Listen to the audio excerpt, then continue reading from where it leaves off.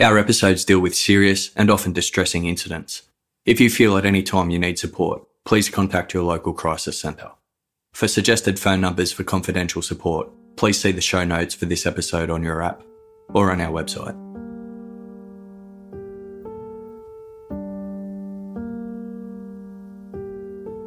In 2003, 17-year-old Brittany Phillips was thrilled when she received a full scholarship to study chemistry at Eckerd College in St. Petersburg, a coastal city in Florida's Tampa Bay region.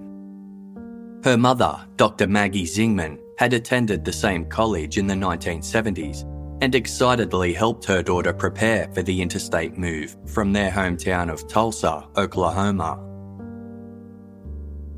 Brittany was inspired to study chemistry after losing her grandmother to cancer during her senior year of high school and had decided to dedicate her life to finding a cure for the disease. She left for college in August of 2003 and threw herself wholeheartedly into her studies. Brittany was a friendly and trusting young woman who had no problem settling into her new surroundings. She succeeded academically, made new friends, and took a part-time job waitressing at a popular seafood restaurant. However, as she neared the end of her first year at Eckerd College, Brittany became increasingly homesick. She was a year younger than her classmates, having started kindergarten a year ahead of schedule, and she found it difficult to be away from her loved ones. She decided to withdraw from Eckerd College and return to Tulsa to continue her studies closer to home. Brittany's mother Maggie and older brother Joshua supported this decision wholeheartedly. They were a close-knit trio, with the mother and daughter speaking on the phone nearly every day. Maggie was always Brittany's first point of contact whenever she was struggling or needed advice, and she was relieved that Brittany was returning to the comfort of Tulsa. As a concerned mother, she had been worried about Brittany's safety while she was studying interstate. Not only was Brittany younger than her classmates, but she had a particularly youthful appearance and a trusting nature that Maggie feared could make her especially vulnerable. In May 2004, 18-year-old Brittany returned to Oklahoma and enrolled in Tulsa Community College. Her plan was to obtain the relevant transfer grades that would allow her to study chemistry at Oklahoma State University. After perusing local apartment listings, she found a suitable one-bedroom apartment in a large housing complex called Glen Eagles, which was located at 9407 East 65th Street in Tulsa. Glen Eagles housed multiple blocks of one- and two-story apartment buildings interspersed with car parking facilities and was home to many other students at Tulsa Community College, as well as working couples and young families. It was within walking distance of Union High School, where Brittany had graduated from just over a year prior, which pleased her as she was already familiar with the area. Brittany and Maggie inspected apartment number 3216 in the 32nd building. All up, the building had 16 apartments across 2 levels, with 8 on the bottom story and 8 on the top. Depending on the location of each apartment, access could be gained via either a front or rear entry. Apartment 3216 was situated on the top floor at the end of the building, meaning there were only adjoining neighbours to one side. The interior was small and a little dated, but it had everything Brittany would need for life as a busy student, including a kitchen, small dining area, living room, and bathroom. The bedroom even featured a walk-in wardrobe and floor-to-ceiling bay windows that opened onto a small balcony. The front door, which was accessible from the rear of the building, had a small dent in it, but the landlord assured Brittany they would have it repaired, and the rest of the apartment appeared to be in good condition. Being a safety-conscious mother, Maggie researched the area online and found that the crime rate there was lower than the state average. She also ran a check for sexual predators in the neighbourhood. Concluding that it would be a safe and convenient place to live, Brittany handed over her deposit and signed the lease.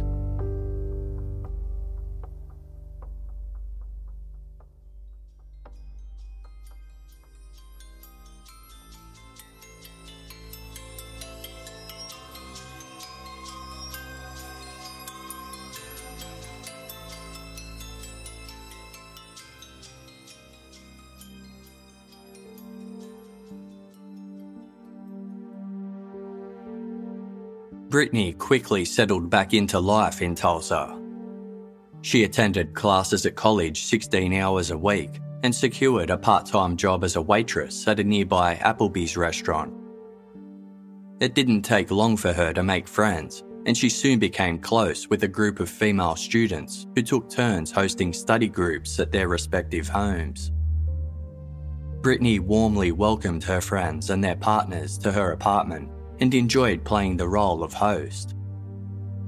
Every weekend, she made the 2-hour round trip to visit her mother Maggie at her home in the small Oklahoma town of Chandler, where Maggie worked as a psychologist and counsellor at a maximum security women's prison.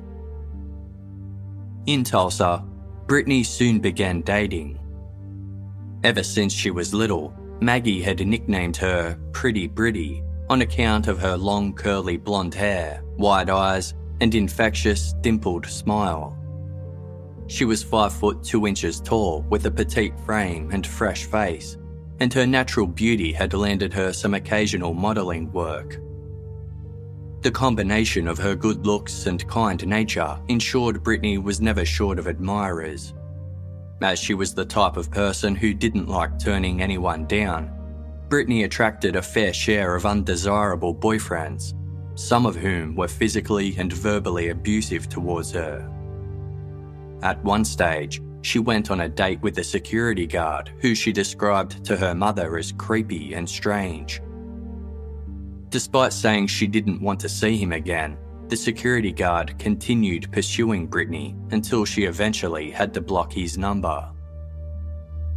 Maggie was relieved when Brittany started dating a nice young man whom she brought to Chandler for a visit. On the afternoon of Monday, September 27, 2004, Brittany was suffering from seasonal allergies that caused her to feel unwell and irritable.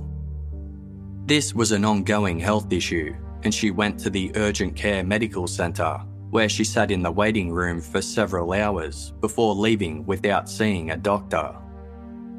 Frustrated, she called her mother for advice.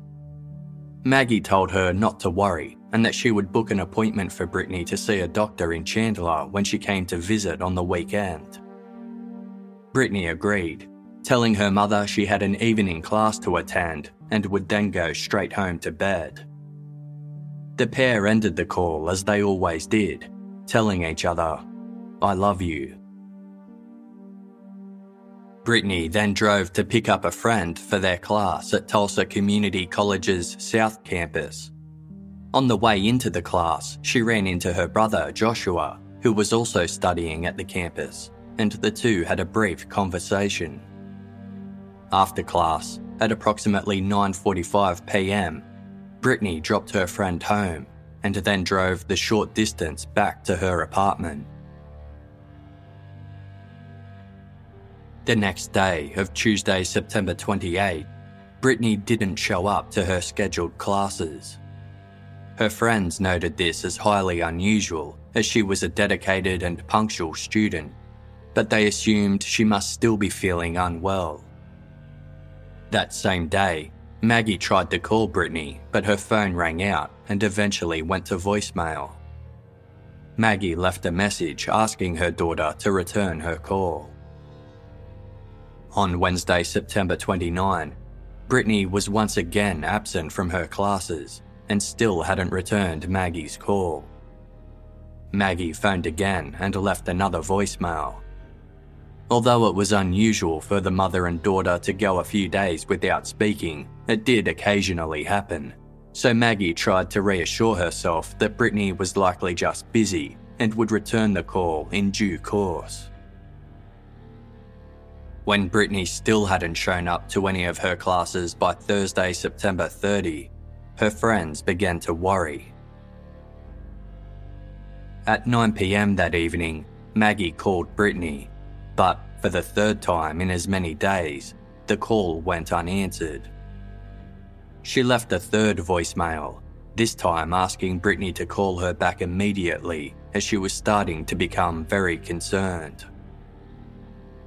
Brittany's friend Emma, not her real name, decided to check on Brittany herself.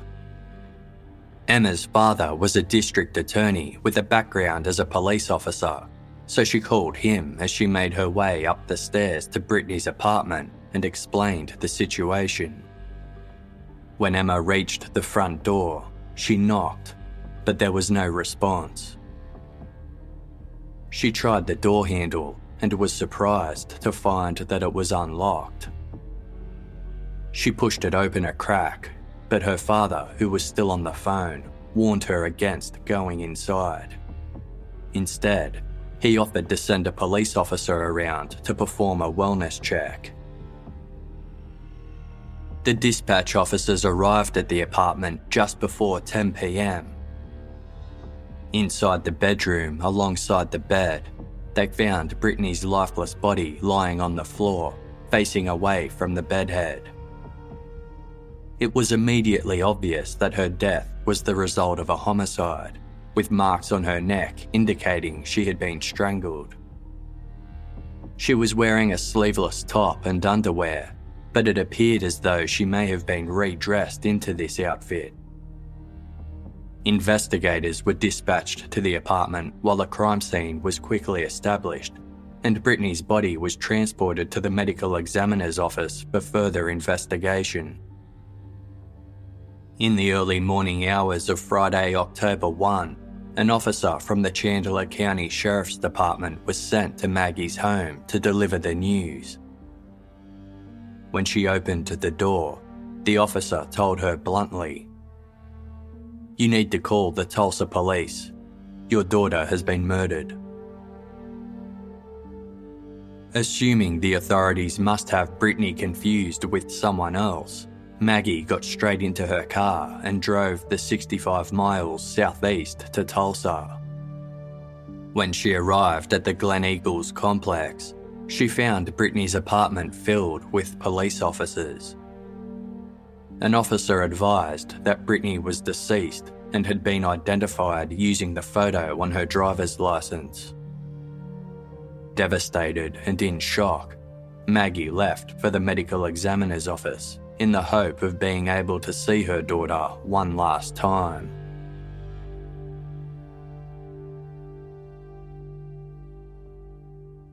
Tulsa homicide detective Jeff Felton and a team of local officers were assigned to Brittany's case. They scoured her apartment and quickly uncovered a wealth of forensic evidence. Alongside the location where Brittany's body had been found, there lay a small towel that looked like it had been used by the killer in an attempt to clean up. A pale purple pillowcase was also nearby and quickly attracted the detective's attention, as it didn't match any of the other bed linen in the apartment. This indicated it may have been brought there by the assailant. What appeared to be a urine stain was found on the bedsheet, and a minuscule speck of blood was found on the wall leading out of the bedroom. The towel, pillowcase, and sheet were taken into evidence for further testing. In the bedroom and living room, all of the fly screens had been removed from the windows, amounting to 4 screens in total. Each of these were dusted for fingerprints. Marks on the bedroom wall indicated that Brittany had put up a struggle in the attack. But aside from this, everything in the apartment appeared to be in place, and it didn't look like anything had been stolen. There were no signs of forced entry, which led police to consider that Brittany may have known her attacker and willingly let them inside. They speculated that after the murder, The killer may have then removed the fly screens to make it look like someone had broken in to conduct a random attack. Alternatively, they may have accessed the apartment from another entry point, perhaps even lying in wait for her to return home. It was presumed that after the attack, the assailant had left via the front door, which explained why it was unlocked when Brittany's friend came upon the scene. At the medical examiner's office, a post-mortem revealed Brittany had been killed sometime between arriving home at 9:45 p.m. on Monday, September 27, and 8 o'clock the next morning of Tuesday, September 28. This meant she had laid deceased in her apartment for approximately 3 days before being found. The faint outline of thumbprints were detected around her neck, indicating the killer had likely strangled her using their bare hands. A rape kit determined that Brittany had been sexually assaulted, but there were insufficient amounts of semen to extract a DNA profile. It appeared as though the rape had taken place after she had been rendered unconscious, but small traces of blood found beneath her fingernails indicated she had fought her attacker until the very end. Unfortunately, investigators were unable to extract a DNA profile from the blood under her nails. Maggie wasn't allowed to see Brittany at the medical examiner's office and had to wait until she was ready for burial. Her body and face had been covered by a thin towel, and Maggie was advised not to look underneath. Instead, she gently stroked Brittany's hair and said a final goodbye the same way she had always farewelled her daughter, by tracing a fingertip down her covered forehead to the end of her nose. On Monday, October 4, Brittany's funeral was held at the Temple Israel in Tulsa on what would have been her 19th birthday. Afterwards, her loved ones proceeded to the Rose Hill Cemetery to lay her to rest. Brittany's obituary, lovingly penned by Maggie, read, "A gift has been taken back. On October 4, 1985, your bright eyes opened to the world, and on this day, 19 years later, your eyes closed for the last time. My little girl with long blonde curls, you were taken too soon. Your youth and aged wisdom are now locked inside. You were the smiling, spinning, dancing pony princess. You were the young woman who wanted to research ways to heal. You loved deeper than many and hurt twice as hard. You touched all that ever met you. We all will ache with your loss, for there was so much you had to give. My little pretty Britty, one last time I say, remember my smile and kisses, my arms wrapped tightly around you, keeping you safe inside. In this way, I hold you forever."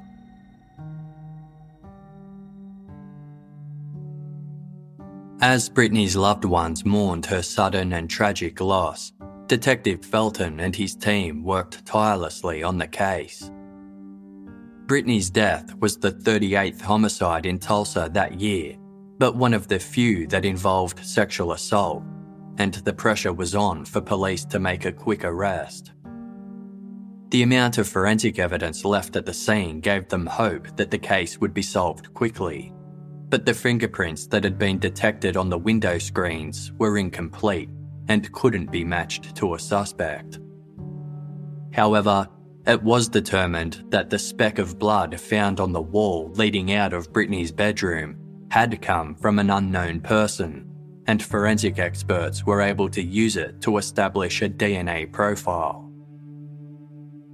Relieved at this news, Maggie thought that it wouldn't be long before her daughter's killer was in prison.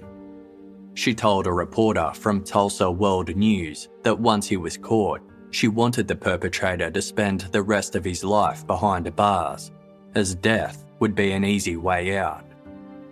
She said, quote, "I am hoping they find this person, although I know it will not bring Brittany back."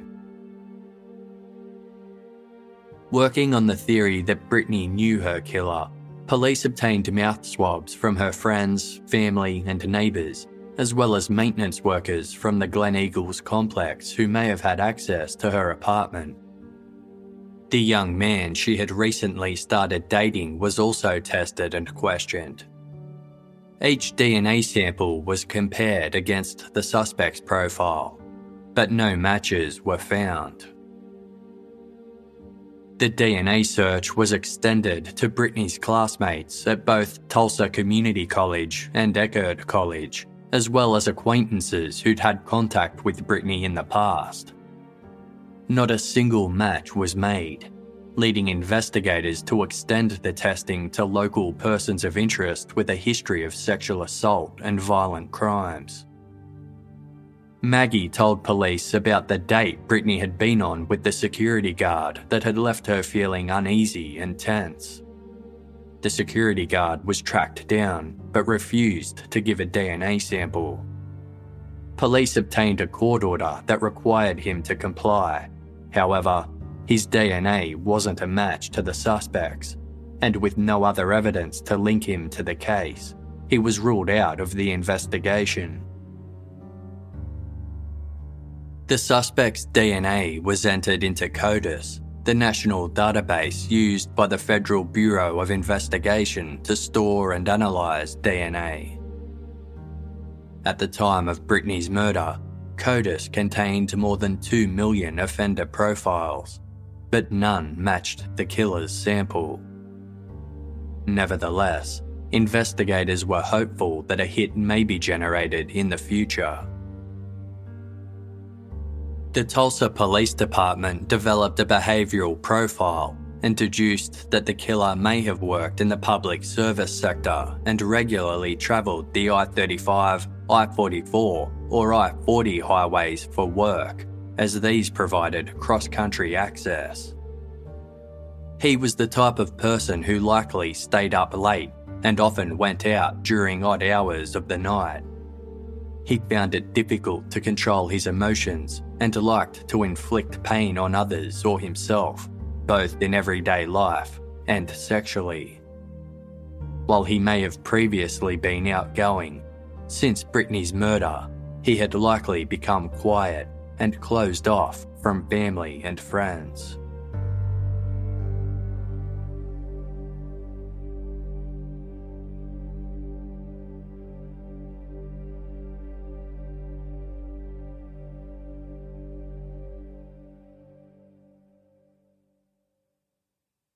Considering there were so many other tenants within the Glen Eagles complex, one of the most pressing questions for detectives was how the killer managed to gain access to Brittany's apartment undetected.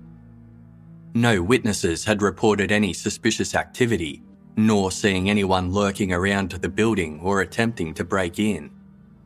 Likewise, no one had been seen leaving the apartment in the early morning hours of Tuesday, September 28.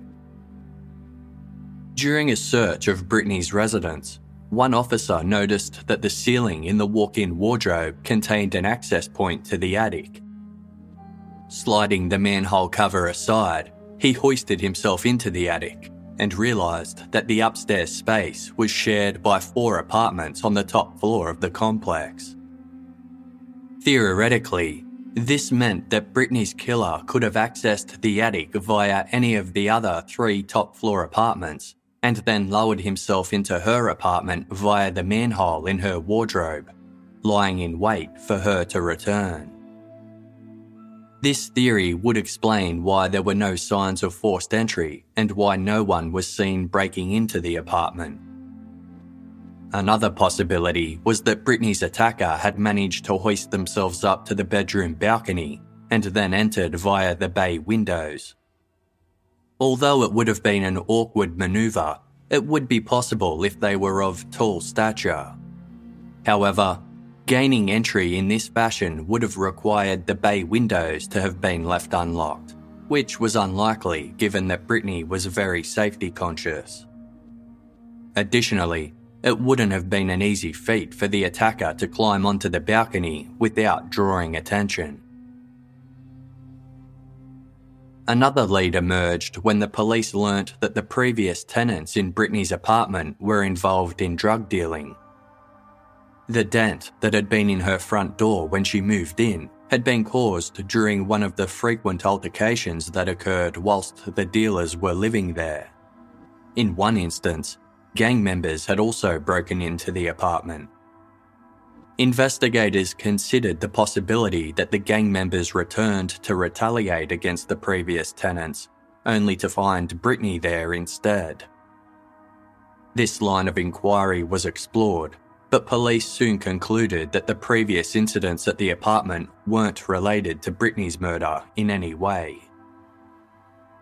As the weeks passed by, no suspects or major leads were identified.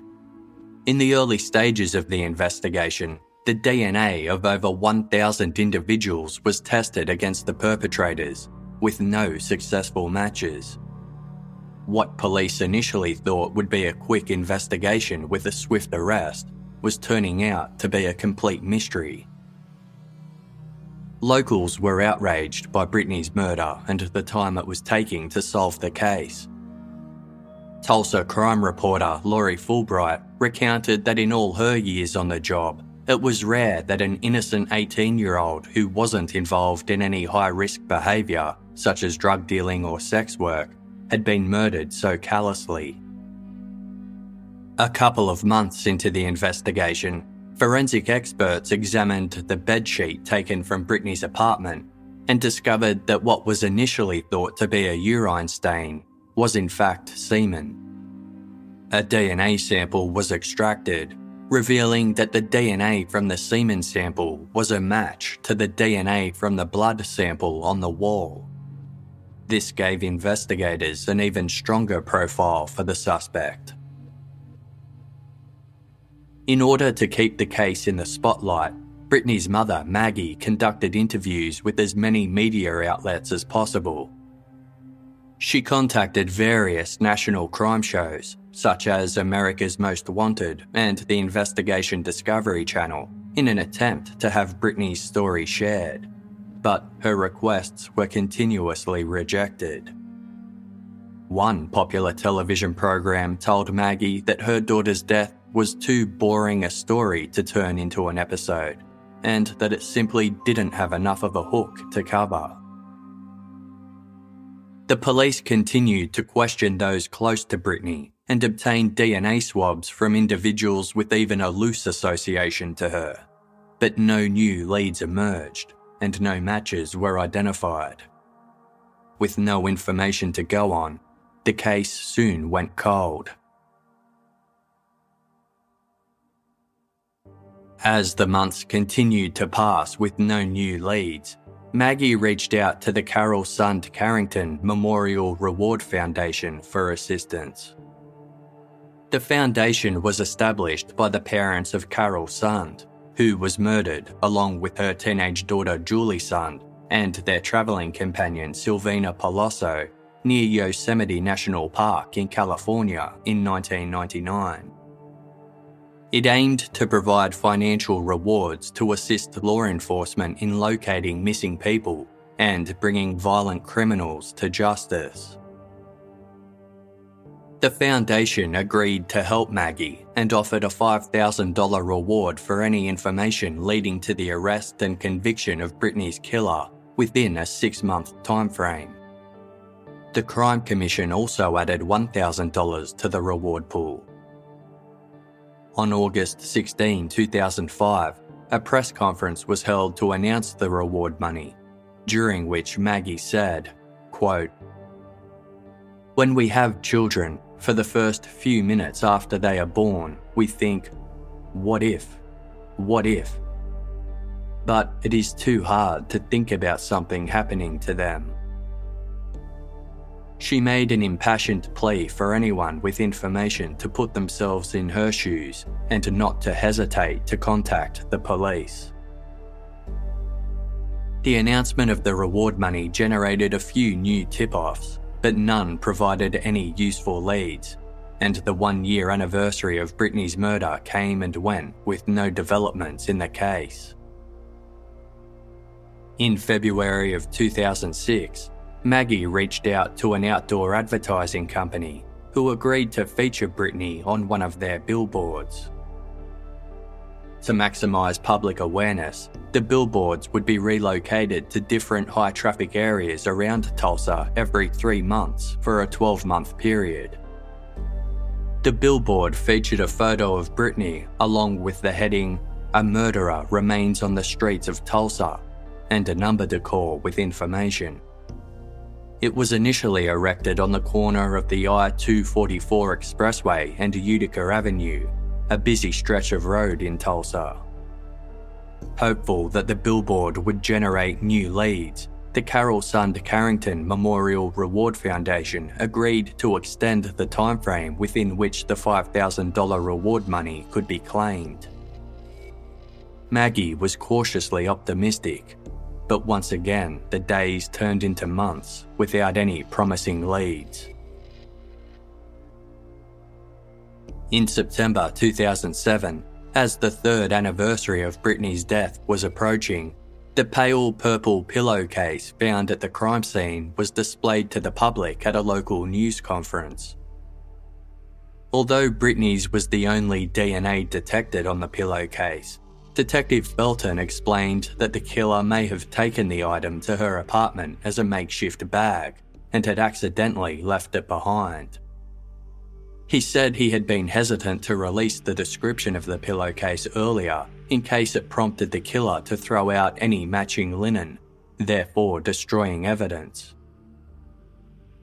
Nearly 3 years on, he urged the public to think back to September 2004 and recall if they had a boyfriend or roommate who was missing an unbranded pale purple pillowcase that had some light bleach staining at one end.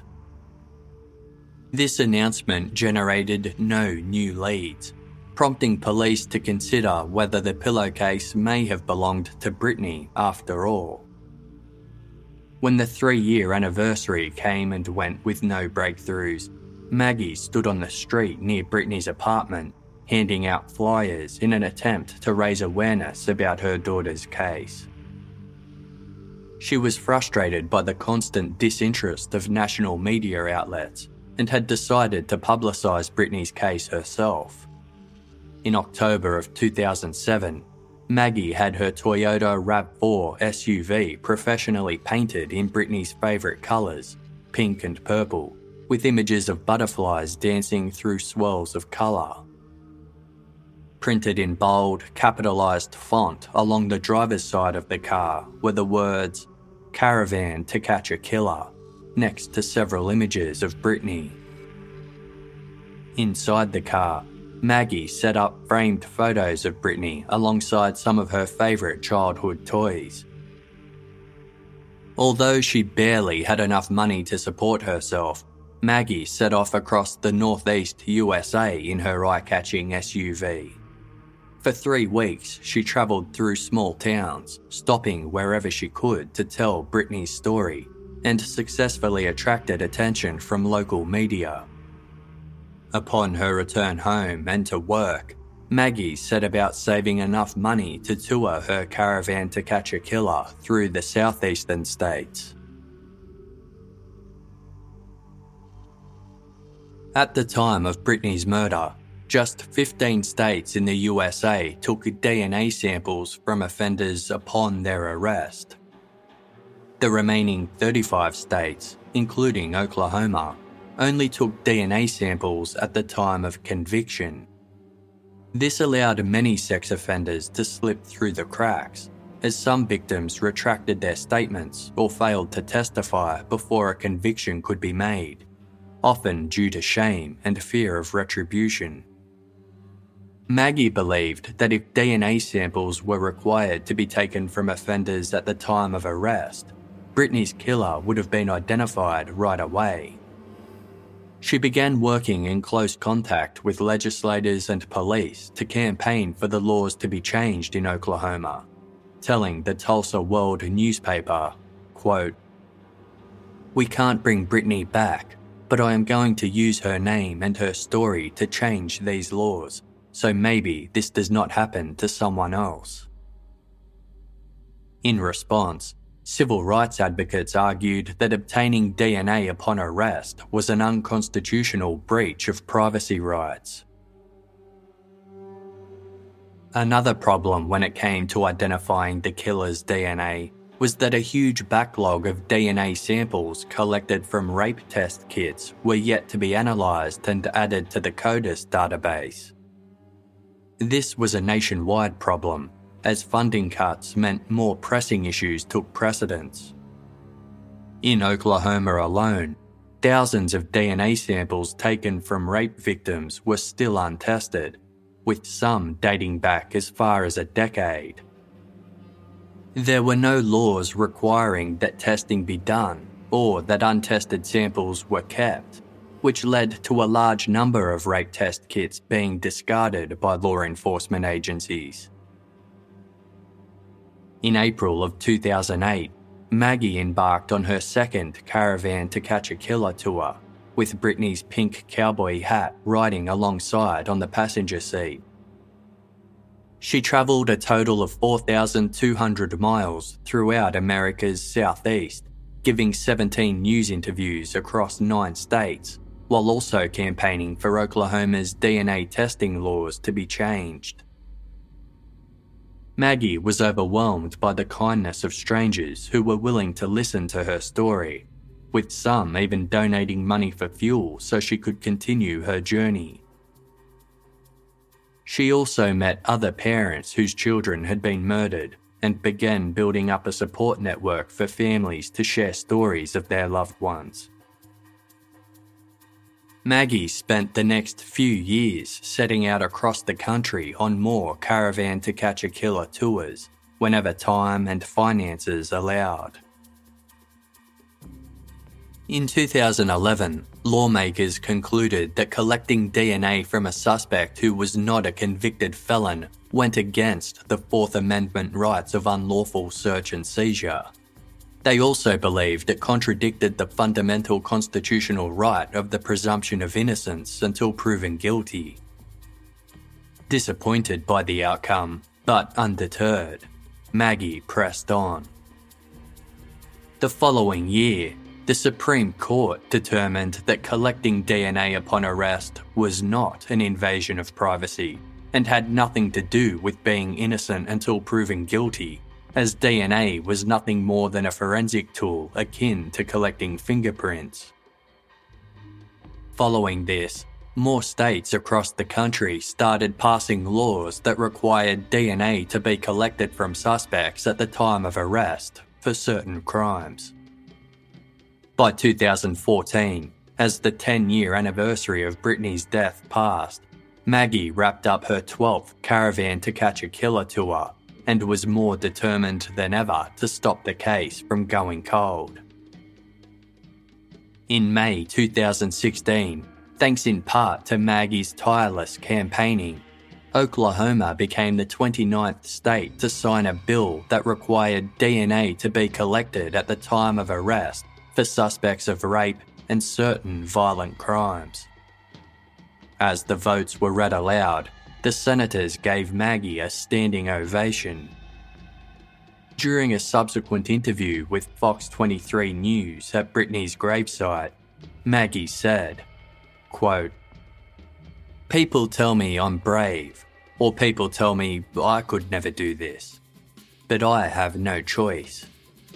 I sort of fear that if we find her killer, we're going to find out that he was arrested numerous times, that he came through the system, and that because we didn't take the DNA then, that he was out there doing it again."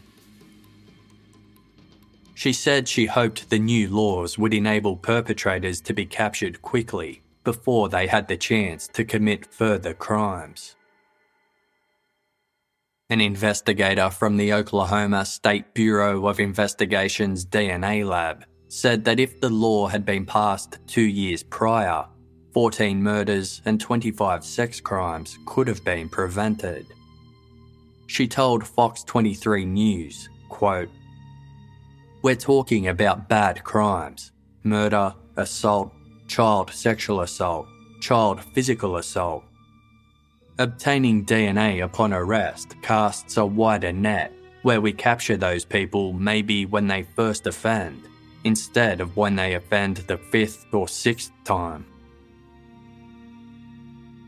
In mid-2017, a state audit into the backlog of DNA test kits revealed that the Tulsa Police Department had more than 3,000 untested kits dating back to the early 1990s.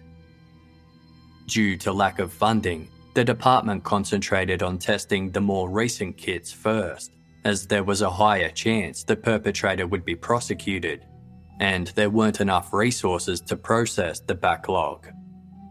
This meant that if Brittany's killer had committed another sexual crime, which police believed was highly likely, his DNA could be sitting on a shelf untested.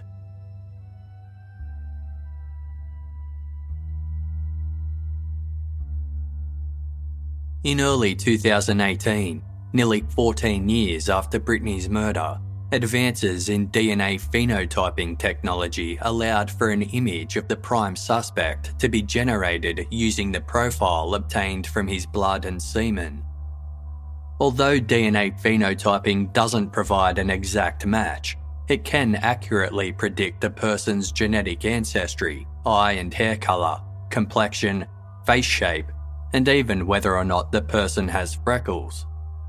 Although the testing is expensive, Maggie organised for the leading DNA phenotyping laboratory in the country, Parabon Nanolabs, to create the image, in the hopes it would result in further tips from the public. The DNA phenotype revealed that the killer was a Caucasian male of European ancestry. He had either blonde or brown hair and blue or green eyes, with a sprinkling of light freckles over his nose and cheeks. Upon seeing the image, Maggie's first thought was that he was handsome and someone Brittany would have been attracted to. The image was circulated via the media, and Maggie had it enlarged and placed on the hood of her caravan to catch a killer vehicle. This way, the picture could attract attention, while Maggie wouldn't be forced to look at it every time she got in and out of her car. Within the first 2 days of its release, the image generated approximately 200 tips from members of the public who thought they recognised the man.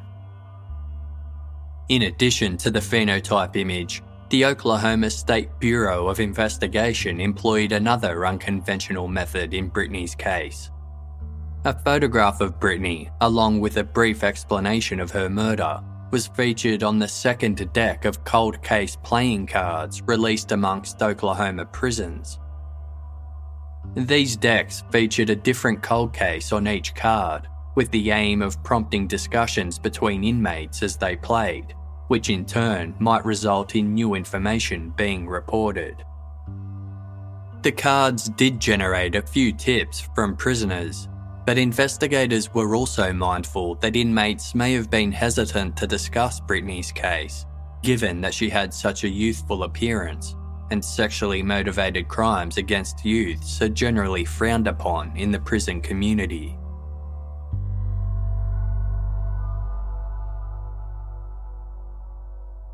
Brittany's murder has plagued the city of Tulsa. In 2014, criminologist Melissa Anderson began examining the case for a criminal justice class she taught at Union High School, which both she and Brittany had attended. Her classes dissected the details of the case, studying everything from the layout of Brittany's apartment to conducting interviews with Maggie and members of the Tulsa Police Department. One student had a relative who resided in the Glen Eagles apartment complex, which had since been renamed to the Somerset Apartments. The layout of his relative's apartment was a mirror image of Brittany's, and the student soon learned that the shared attic space was still easily accessible via the walk-in wardrobe. This meant that the tenants could still gain access to any of the adjacent apartments through their attic manhole. When the phenotype image became available, the students combed through old yearbooks looking for anyone who carried a resemblance, but were unsuccessful in finding a match. Studying the case hit home for the students, who were struck by the fact that Brittany used to walk down the same hallways as them every day. One student remarked to Tulsa's News on 6, quote, "She was like one of us." Although no new developments have arisen from their efforts, Maggie was touched by the amount of energy the students put in. She formed a special bond with Melissa Anderson and many of the class members, who would show up to see her off when she embarked on her Caravan to Catch a Killer tours, then welcome her home when she returned. By 2019, Brittany's case was being overseen by the head of Tulsa's Cold Case Homicide Department, Detective Eddie Majors. The alleged Golden State Killer, Joseph D'Angelo, whose then unsolved crimes were covered in episode 53 of Case File, had been arrested using familial DNA, and investigators were hopeful that the same technique could identify Brittany's killer. At Parabon Nanolabs, the DNA found at Brittany's crime scene was run through GEDmatch, an online database that connects to other genealogy websites to compare DNA samples from more than 1 million individuals. It wasn't expected they would find an exact match, as it was highly unlikely that the killer would voluntarily submit his DNA to a genealogy site.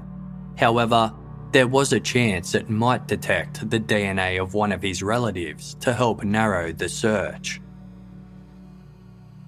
To the surprise of investigators, the DNA belonging to the prime suspect in Brittany's murder not only detected a familial link, but a direct match.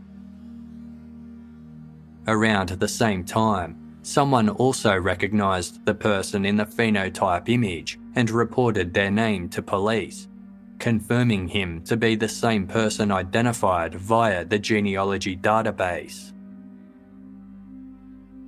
The individual was quickly apprehended and interrogated by the Tulsa police, while Maggie was informed that the prime suspect had finally been identified.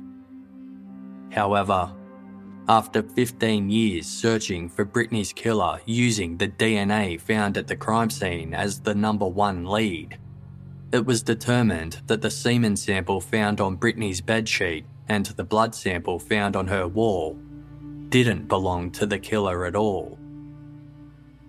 The DNA had been left behind by the boyfriend of one of Brittany's friends after she had allowed the couple to sleep in her bed one night. Considering that his DNA hadn't been on Brittany's body, as no profile could be developed from the sample underneath her fingernails, there was nothing to tie this man to the crime. The man was interrogated by police for hours until they were satisfied he wasn't involved in Brittany's murder. He was then free to leave. Maggie was devastated, with the hopes she had held for the past 15 years dashed in an instant. She told local news station KTUL that hearing the news was nearly as hard as hearing of Brittany's death, as it effectively put the investigation back to square one. The phenotype that had narrowed down the physical characteristics of the suspect was no longer valid, meaning the perpetrator could be of any ethnicity or appearance. After receiving this significant blow, Detective Majors has spent countless hours going back through Brittany's case file. He has re-interviewed persons of interest who had previously been ruled out on account of their DNA not matching that found at the crime scene. This is no easy task, as many of these individuals have since moved from Tulsa and are difficult to track down. Adding to this frustration is the fact that despite changes to Oklahoma's law, state funding has not yet been allocated to allow for DNA to be taken from offenders at the time of arrest. As of early 2020, this means that DNA is still only being recorded at the time of conviction. However, DNA profiles continue to be added to the CODIS database daily, which now houses more than 13 million profiles. Detective Majors believes Brittany's killer likely has 3 or more other victims, none of whom are from the same location. He probably moved around, striking in different areas at different times. One theory is that the killer was a truck driver or had another occupation requiring frequent travel, and was just travelling through Tulsa at the time of Brittany's murder. Even though Maggie was crushed by the loss of the number one lead in the case, she has vowed to continue on her Caravan to Catch a Killer tours until her daughter's murderer is caught and brought to justice. So far, she has travelled a total of 240,000 miles across the 48 states of mainland America and has gone through 20 different vehicles. Given the case's recent developments, Maggie intends to revisit the locations of her earlier tours to keep sharing Brittany's story and educating the public about the advances in DNA technology. She manages a website dedicated to the case, BrittanyPhillipsMurder.net, as well as a Facebook page that provides any updates as they arise. Anyone with information about the case is encouraged to contact Maggie via her website. I remember when I first held Brittany in my arms, the beauty of her sort of angelic face just, filled my whole body with love. And as she grew up, she just transformed from this energetic, fearless, young little girl to this energetic, fearless, compassionate, empathetic young woman who at times was still, like a little girl. I mean, I can remember a year before she died where she got upset, and it was before she went to school, and she just, sort of crumbled in my arms. And, when she got upset, she would say mommy instead of mom. And, I just remember holding her in my arms, both as a child and as a young lady she became. And I feel like both with her beauty, because she was very beautiful, and her intelligence, so much was taken. She was, going to be a cancer researcher. She was going to do so much, and that's no longer here. And if anyone has a daughter, a child, hug them every day.